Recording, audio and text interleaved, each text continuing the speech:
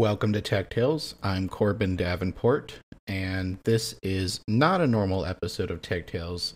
This is a just general update episode where I wanted to talk about a new project related to Tech Tales, as well as just general updates about Tech Tales itself. So first thing is the new project, which is the Spacebar.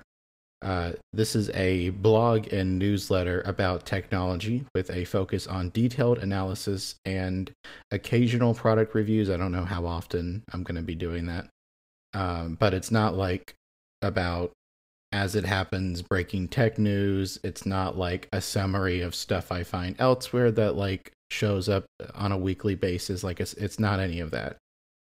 This is just like more detailed analysis stuff that I'm writing when I have time to write.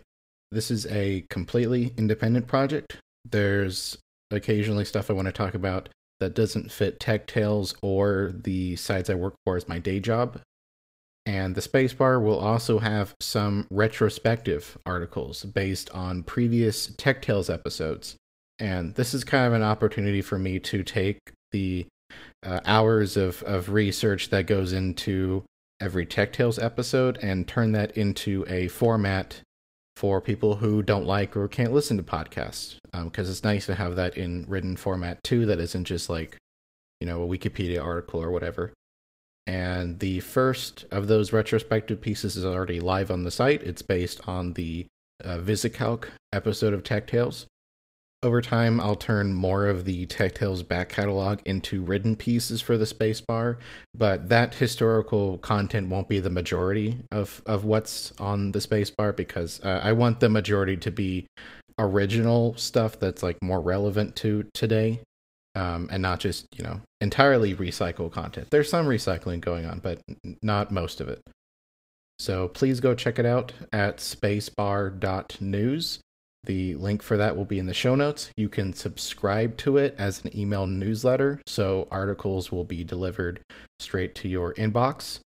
That shouldn't be spammy at all because I'm not planning to write like more than once a week, if that, probably. Again, because this isn't like normal tech news stuff. This is just like when I have something larger to talk about. You can also subscribe to it with an RSS reader, which is how I personally like reading stuff like this. Or you can follow it on Mastodon and other Fediverse platforms at the Spacebar at mastodon.social.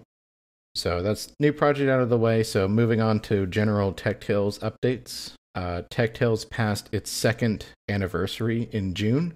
I wrote a blog post about that and shared it on like the Tech Tales accounts, but if you hadn't read that, the link for that will be in the show notes along with the link to the Spacebar. General summary is just that I'm pretty happy with how the show is going.